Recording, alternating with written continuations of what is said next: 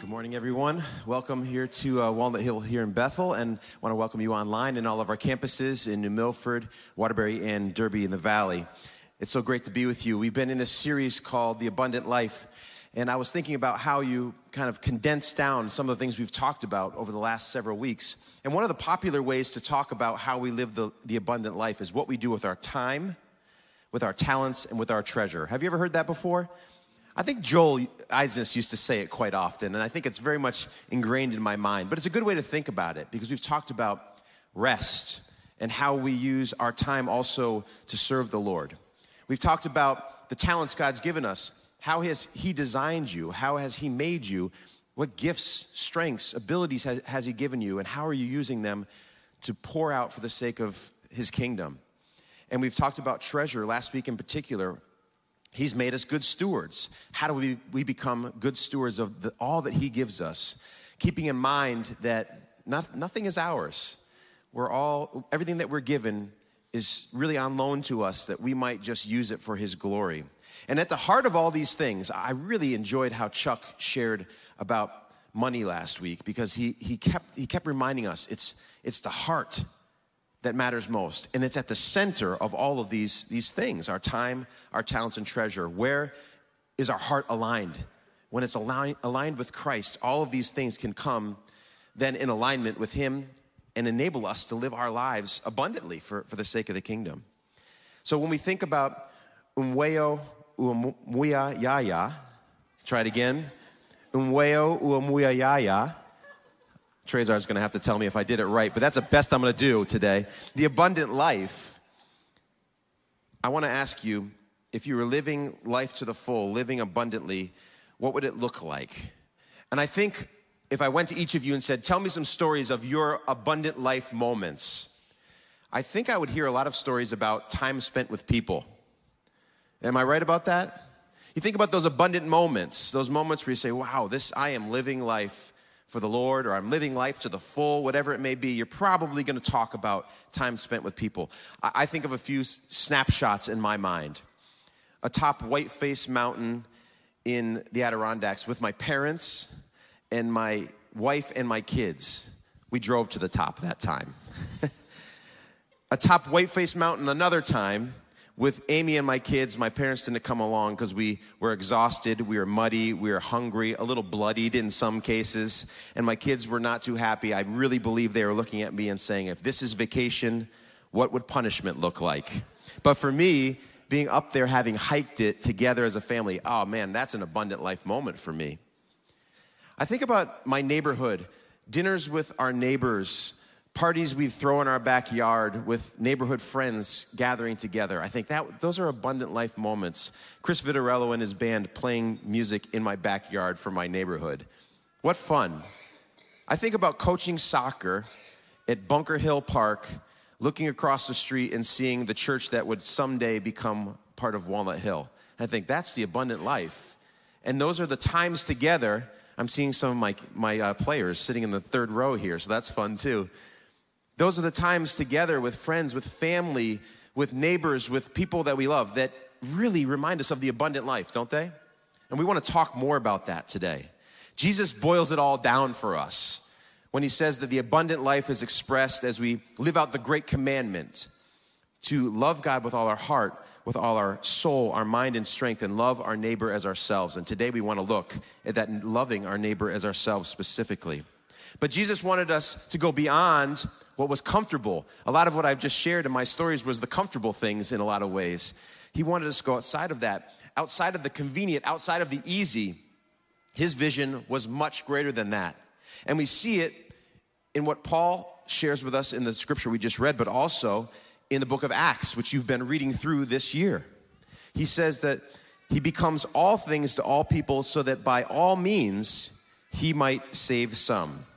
And He does this for the sake of the gospel, which is the title of our sermon today, so that He may share in its blessings. This idea is modeled beautifully in Acts 17. Paul steps out of his comfort zone and he goes to Athens. Do you remember this story? He steps into the Areopagus and he starts to speak to the people, and he shares about who Jesus is. And out of a love for them, He shares his passion for who Jesus is and what Jesus could do in their lives.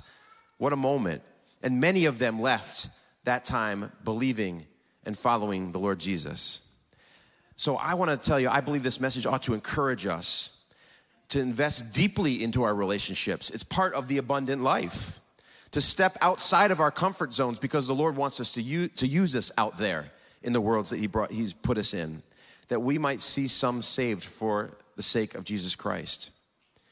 So whether through our words, sometimes it's our words that really affect those around us.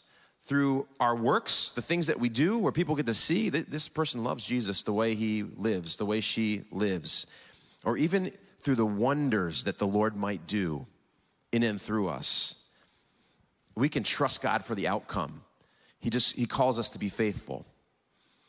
As we love others, Scriptures tells us that we are also blessed. We've talked a lot about that. We are blessed to be a blessing, aren't we? That's how God set the whole world up for us. And today I'm confident you're going to be blessed because I'm actually going to hand the mic over in just a moment to a friend who's going to come and share. Clarence Haynes is the husband to Diana and the father to Terrence and Kayla. He spent the last 12 years in the financial services industry, but don't worry, we're not doing another sermon on money today, so breathe easy. He's just begun a new educational endeavor to take on a new degree in instructional design and learning technology at the University of Wisconsin, Whitewater. He's a public speaker, and he does a lot in the area of educational seminars and webinars. But where I got to know him before I really got to know him was by watching some of his Bible study that he does every Thursday online. You can find him at clarencehaynes.com. And if you want the experience of growing in your understanding of Scripture, his Bible study on Thursdays, I would highly recommend it. He's also written 2 books, The Pursuit of Purpose and The Pursuit of Victory. All of this is great stuff. Clarence, you've done a lot of good things, man. God has used you in a lot of great ways. But when I thought about this particular sermon, and as I've gotten to know you, I thought this is a perfect sermon for Clarence to come and speak for the first time to us here at Walnut Hill. Because the mission of all that he does can be summed up in what you'll see on his website. It says his mission is to learn how to help us to live out our faith in everyday life. That's his passion. That's his heart's passion. And today, I'm so happy to invite Clarence Haynes to come and share on this topic. So Clarence, come on up and let's welcome Clarence to the podium for the first time here at Walnut Hill.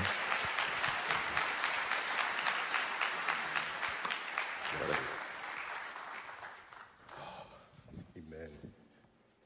Anybody excited to be here today? House of the Lord.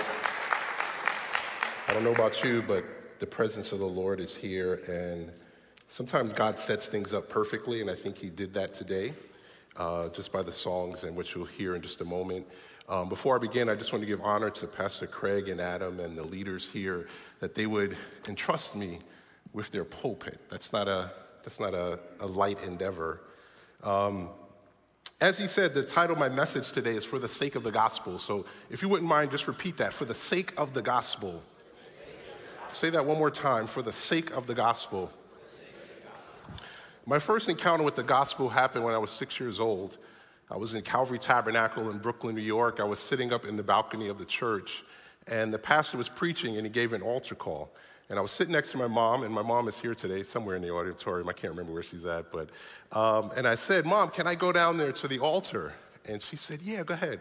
And so I got up to the courage, and I went down to the altar. Now, back in those days, the doors of the sanctuary, they would open them when they gave an altar call. And so people coming down from the balcony could just walk right in. Well, when I got down there, the doors were closed. So I didn't think just to open the door and walk in. I was like, oh man, I guess I can't do this. So I went back upstairs and I told my mom, I said, they closed the doors. I can't go to the altar. And she said, don't worry about it. So afterwards, she said, sit down with one of our counselors. And I sat down with Marion Harmon, who's since gone on to be with the Lord. And 6 years old, she's telling me about the Lord. And I'm sitting there and I'm crying. And she said these words to me. I've never forgotten them. She said, those tears are like Christ washing away all your sins. And I've never forgotten those words. You see, that was my first encounter with the gospel. And today I want to encourage you And at the same time, I want to challenge you today because as believers in Jesus Christ, we have been tasked with this responsibility of sharing the gospel with other people. And when it comes to the gospel and Christians, there are two truths about the gospel as relates to us as Christians. One, we as believers in Jesus Christ are the greatest advertisements for the gospel. If I was to hand the mic or just listen to the stories of all of you sitting out here, there will be fantastic stories of transformation of how God has taken your life and turned it completely around where you used to be one thing and now you're totally something different, to the point where if you said, this is what I used to be, we would not even believe you because God has so radically transformed your life. And so we as believers in Jesus Christ, we are the greatest advertisement for the gospel. Sadly to say, unfortunately, is that we are also the greatest hindrance to the gospel. Because, see, sometimes the words we speak or the lives we live or the actions we take, they don't align with who Christ is. And so people look at us and they say, wait a second, you're a follower of Christ, and then they do a measurement and say, well, if this is Jesus, why don't you look that way? And we become a hindrance to the message of the gospel. And when that happens, instead of drawing people in and drawing people to Christ, what we end up doing is pushing them away. And they don't want to hear what we have to say. And so the question I want you to consider today in relationship to the gospel is this: are you showing the way or are you in the way? I want you to think about that. Are you showing, and I'm asking myself this too, it's not just for you, this is for me. Am I showing the way or am I in the way?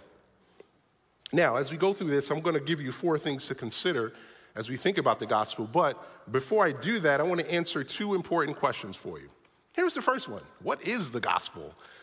I don't want to just assume we just automatically know what this is, but what the gospel literally means is good news. That's what it means. It's good news. What is the good news? It's good news that Jesus came and died for our sins. It's good news that your sins can now be forgiven, that you can be restored into personal relationship with the Heavenly Father. That's good news. It's good news that when we pass from this life, we have an eternal home in heaven waiting for us. Folks, that is awesome news. Would you say amen to that? Amen, right? That is awesome news. And this is the message that God has planted in each one of us, and He wants us to share it. That's the good news, but the question is why? Why share the gospel? Well, one, it's the truth, and we know it's the truth. And God wants us to share that. But 2, when you have experienced how good Jesus is, you want to share it with other people. I was on our job where I work. We had a work function in Manhattan at this restaurant called Zuma. It's like an Asian fusion restaurant. And so they had this beef dish. I can't even remember what the name of it was. And if you're a vegetarian or vegan, I apologize. I'm sorry. But I don't know about you, but have you ever sat down to eat something and you took that first bite and like your whole body just relaxes because the food is just so good? I don't know if that's ever happened to you, but it happened to me. I took that first bite of food and I just like, oh, it was that moment. And as I was eating the meal, because my wife wasn't there, I said, man, I would love for her to experience this.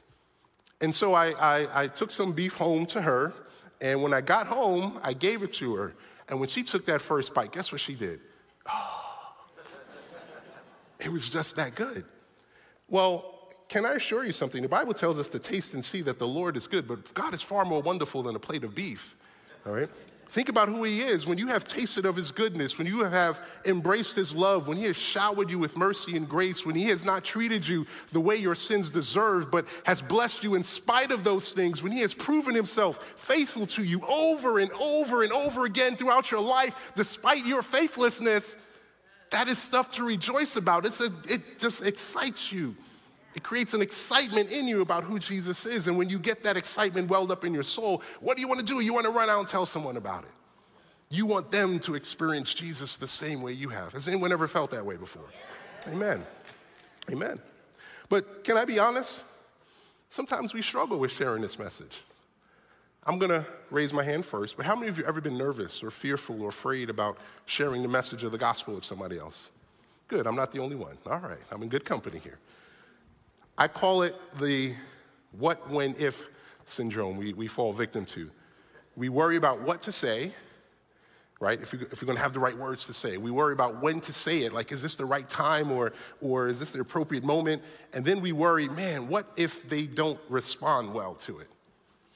And when we worry about these things, what tends to end up happening is rather than sharing the gospel, you know what we end up doing? We just remain silent. We just kind of keep it to ourselves. We're like, all right, I'll just go pray for that brother or sister. That's usually what we do. But today I want to encourage you to push through that because God has entrusted us with the responsibility of sharing the gospel. And by the way, this is not an option. This is your assignment. Listen to the book of 2 Corinthians chapter 5. Here's what it says. It says, and all of this is a gift from God, speaking of our salvation, who brought us back to himself through Christ, and God has given us this task of reconciling people to him. For God was in Christ reconciling the world to himself, no longer counting people's sins against them, and he gave us this wonderful message of reconciliation. So we are Christ's ambassadors. God is making his appeal through us. We speak for Christ when we plead, come back to God. Folks, that is our assignment. And to reconcile means to bring into agreement, to restore good relations between two parties. And so God has entrusted you and me as his ambassador, his representative. And it's our mission, it's our purpose, it's our responsibility to bring this message, this good news to those out there who have not heard it yet. But the other question I want you to think about is, well, how do we actually share this gospel? I grew up in New York City, and back in those days, I don't know if people do it as much anymore, but people used to stand on a street corner with a bullhorn and they would preach the gospel, or if you're riding the subway, someone would get on the train and start preaching the gospel on the subway, just walking through car to car, or we would go out in the street and hand out tracts and do all those types of things. And no, I'm not telling you to grab a bullhorn and go to Danbury Mall with some tracts and go running through the mall preaching the gospel. That's not what I'm telling you to do. Even though some of you would jump at that in a heartbeat, that's not how it works for most of us. For most of us, sharing the gospel is simply going to come down to your relationships, to the people that you already know, the people that exist in your life. That's one of the most effective ways of evangelism, just the people that you already know. And so what I want to do is I want to share with you 4 things to think about as you consider sharing this wonderful good news with other people. And I'm going to call this the like method. Maybe I'll patent this before someone else steals it. I don't know. Maybe I'll do that. L-I-K-E. The L stands for love people. Thank you, Terrence. That's my son in the back. He just gave me an amen. I just heard it. Amen. Thank you, Terrence. Big amen. The gospel begins with one simple truth. For God so loved the world. That's where it begins. And it's the love that Jesus had for us. That is the thing that drove him to the cross. It was his love for you, his love for me that drove him to the cross. And so the thing that should be motivating us to want to share this message is our love for people. Because there's a good side of the gospel. We recognize that there's a home in heaven for us, but there's another side of that too for those who reject Christ. And our love for people should drive us to want to tell them. And if we have the truth and we know it and we love people, we should want to share it with them. But sometimes there are things that get in the way. There's this term in our culture now which is called, people will say, that's your truth. You tell them something, they say, well, that's your truth, but that's not my truth. Anybody ever heard that before? You've heard that before, right? Here's the problem with that statement. Truth is not relative. Truth is definitive. All right? The fact of the matter is just because someone say they don't believe your truth does not make it untrue. Because truth is truth. My daughter is studying gravity in school. Someone could say, gravity is your truth, but it's not mine. But if they step off the stage, guess what's going to happen? They're going to hit the floor. It doesn't matter whether you believe it or not. The truth is the truth. Because truth is definitive.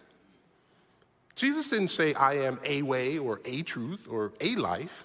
He said, I am the way, the truth, the life. No one comes to the Father except they come through me. That's what Jesus said. That doesn't sound relative to me.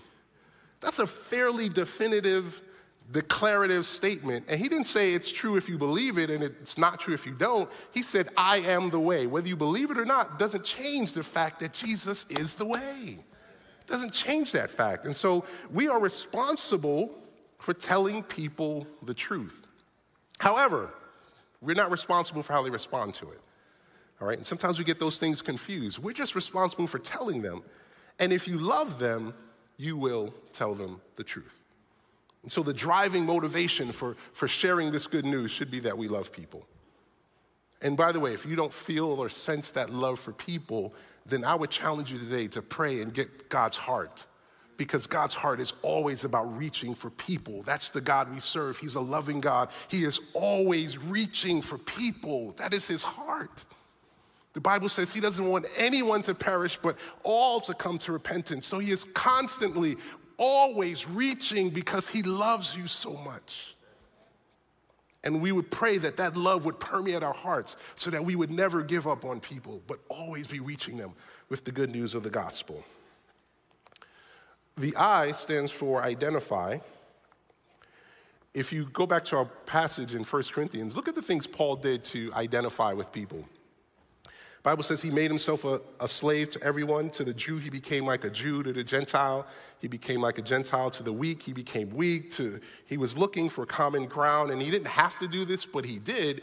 Why? Because it was all for the sake of the gospel. You know, we live in a day and age where everyone has an opinion. And unfortunately, we also live in a day and age where everyone has a method of sharing what their opinion is, right? We call that social media, right? And back in the day, you could have an opinion, but you could tell someone near you, but you couldn't tell the whole world. Now, in a second, you can react and let the whole world know what you're thinking. We need to recognize, though, sometimes there's something greater at stake than blowing off steam or sharing your opinion or winning the argument, proving everyone wrong. Sometimes there's something greater at stake. Even this morning, I'm driving to church, just driving down the street, true story, and there's a guy walking his dog. I drive by him 35 miles an hour, and he yells at me, and he flips me the bird. True story. And I immediately thought to myself, I wonder if he's going to show up to church today. That was the first thing I thought to my mind. We need to understand something. Paul said he did this willingly. He said, I am free. I'm not a slave to no one, but yet I will choose to do this. You see, Paul took the low road because he didn't want anything to interfere with his ability or the ability for people to hear the message of the gospel. Let me tell you something, folks. The message of the gospel by itself is offensive enough. Tell someone they're a sinner, that's offensive. Tell someone Jesus is the only way, there's no other way, I'm sorry, there's no other way, that's offensive. The message is offensive. We don't need to be offensive in declaring that message. We don't need to be offensive, right? And so, for example, if Paul got together with his Jewish friends and had a meal, I'm sure he wouldn't have pork chops and spare ribs, right? Because that would be offensive. And then all of a sudden now, no matter what he says after that, they're offended. They can't hear the message of the gospel. They don't want to hear what he has to say after that. And sometimes we do the same thing. We comments or we do something, and then all of a sudden no one wants to hear about your Jesus anymore. And it goes back to the question, are we showing the way or are we in the way? It goes back to that question. So think about this. What if before we hit send or before we hit reply or before we decided to spew out whatever we're going to do, what if we thought about how will this affect my ability to share the gospel and fulfill my responsibility, my ministry of reconciliation? What if we thought about, man, how are these words going to affect my witness for Jesus? Will people be so offended that I can't tell them anything about Christ anymore? What if we just did that? You see, sometimes this means that maybe you don't respond. Not because you don't have the right to respond, you have the right to, but you recognize that there's a higher calling. There's a higher objective than just being right or getting my opinion out there. And that higher objective is the sake of the gospel. Let me make this really practical for you. To identify means finding common ground. And you already have common ground. You have coworkers, you have neighbors. If you have kids in school, there's other parents that have kids in school. You live in a community, there's already common ground.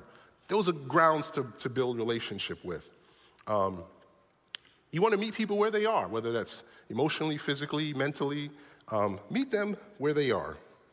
In other words, take a genuine interest in their life. Get to know them before you judge them, please. One of the challenges with being saved for a long time is sometimes we forget what it's like to live before we were saved.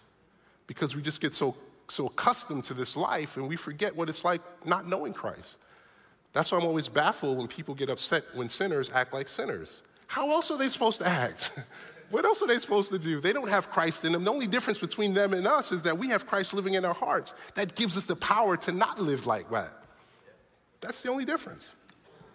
And let's make sure we speak in language they understand. There's church language that we use all the time. But guess what? For a lot of people in the world, that language has no relevance to them. So let's make sure we're talking to them in words that they can understand. Amen?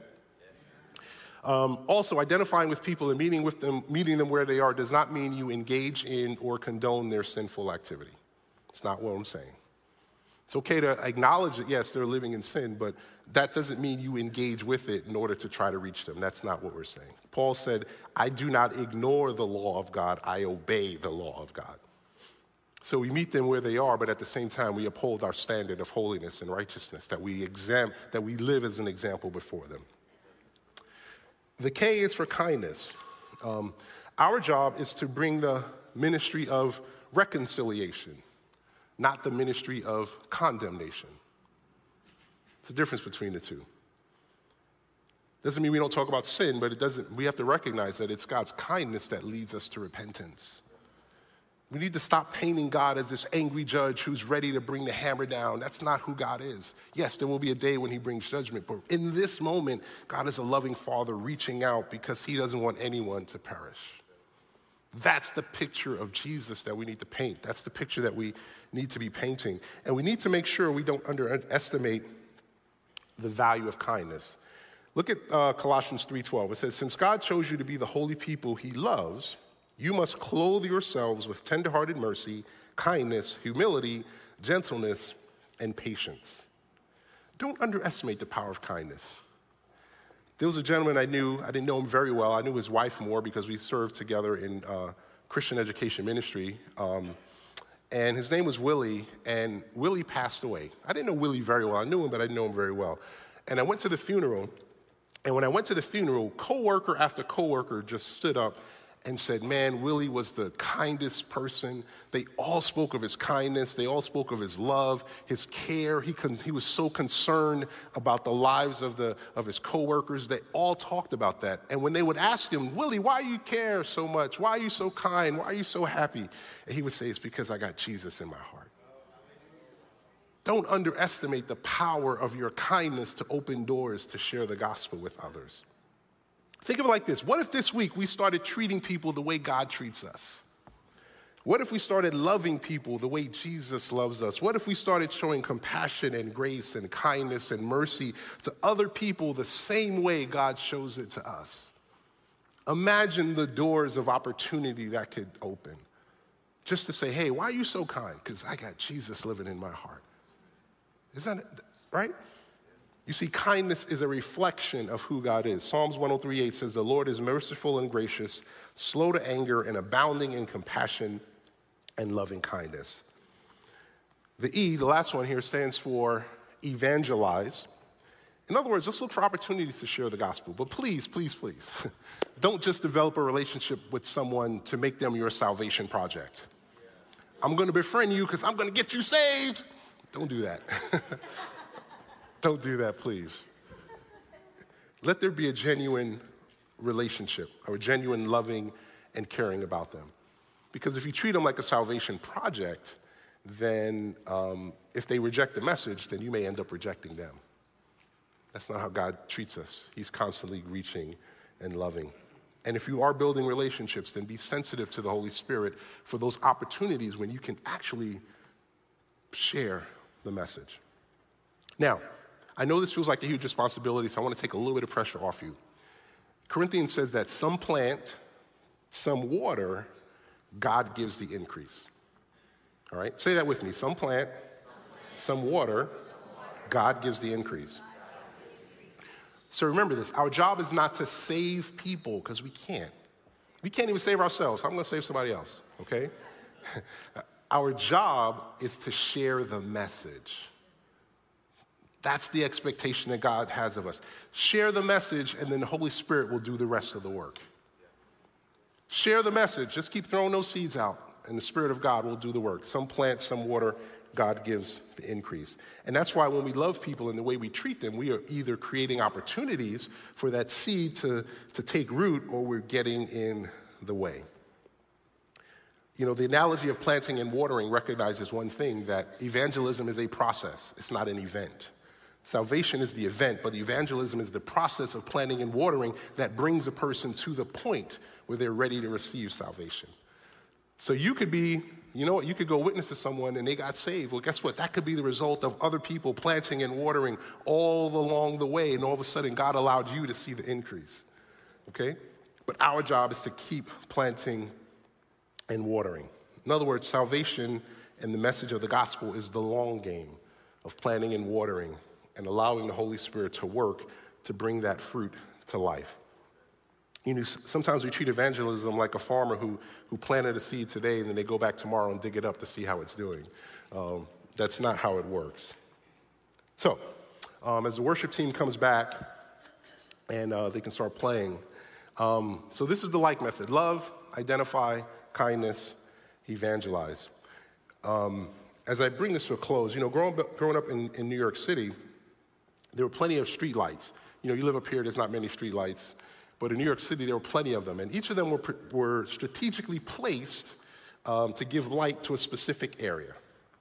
And if the light was out in one of those street lights, then it became evident. You might have light in other areas, but that particular area would be darker than the others. Why am I telling you this? God has called each one of us to shine light. Matthew 5 says, "You are the light of the world, like a city on a hilltop that cannot be hidden. No one lights a lamp and then puts it under a basket. Instead, a lamp is placed on a stand where it gives light to everyone in the house. In the same way, let your good deeds shine out to all for all to see, so that everyone will praise your heavenly Father." Here's the truth, folks. God has strategically placed you where you are. You are not there by accident. You are there on purpose. The job you're in, the family you're in, the community that you're in, you are there on purpose. And God has lit you up and empowered you by the Holy Spirit for one reason, so that you could go and shine light in that area that you are in. That's why if there's darkness all around, the moment you show up, there should be light in the room. And if there's not light, then we need to ask ourselves, are we in the way, or are we showing the way? God has made you an ambassador. He's entrusted you with the gospel. That means that your life matters. For the sake of the kingdom of God, your life matters. For the sake of the gospel of Jesus Christ, your life matters. God has given you the ministry of reconciliation so you can go into a dark world that desperately needs Jesus, and you can begin to offer this hope of good news so that we can bring reconciliation between sinners and their Savior. That's what God is calling you to do. So as you go out this week, consider how you live and how you speak and how you act, because it all matters for the sake of the gospel. Finally, if you don't know Jesus today, we've been singing about how good he is, how wonderful he is. Folks, he is that good. I've been walking with the Lord now for 46 years. I'm proud to say that. And if you're good at math, you now know how old I am, but that's all right. I can assure you this: he is the way that you've been looking for. He is the truth that you've been searching for. He is the life that will fill every empty void in your heart. He is that good. and he loves you that much. So, Father, I thank you for your word today. Father, I pray for every person in this room, those who know you, Father, I pray that you would challenge us all, God, to be mindful of the light that we shine. For those that don't know you, Father, I pray, Holy Spirit, now that you would take what has been happening today, Lord, and give increase. I thank you for it all.